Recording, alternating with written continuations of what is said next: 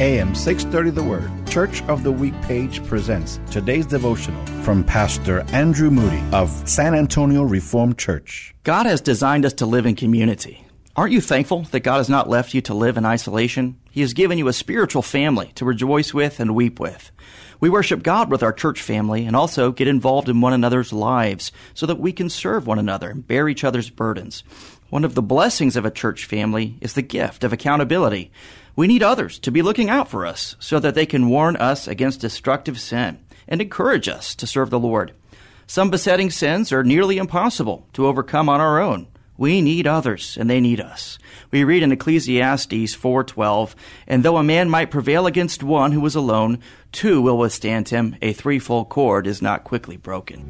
Hear Pastor Moody tell the story of San Antonio Reformed Church, our Church of the Week, this Sunday afternoon at 1 on AM 630, The Word.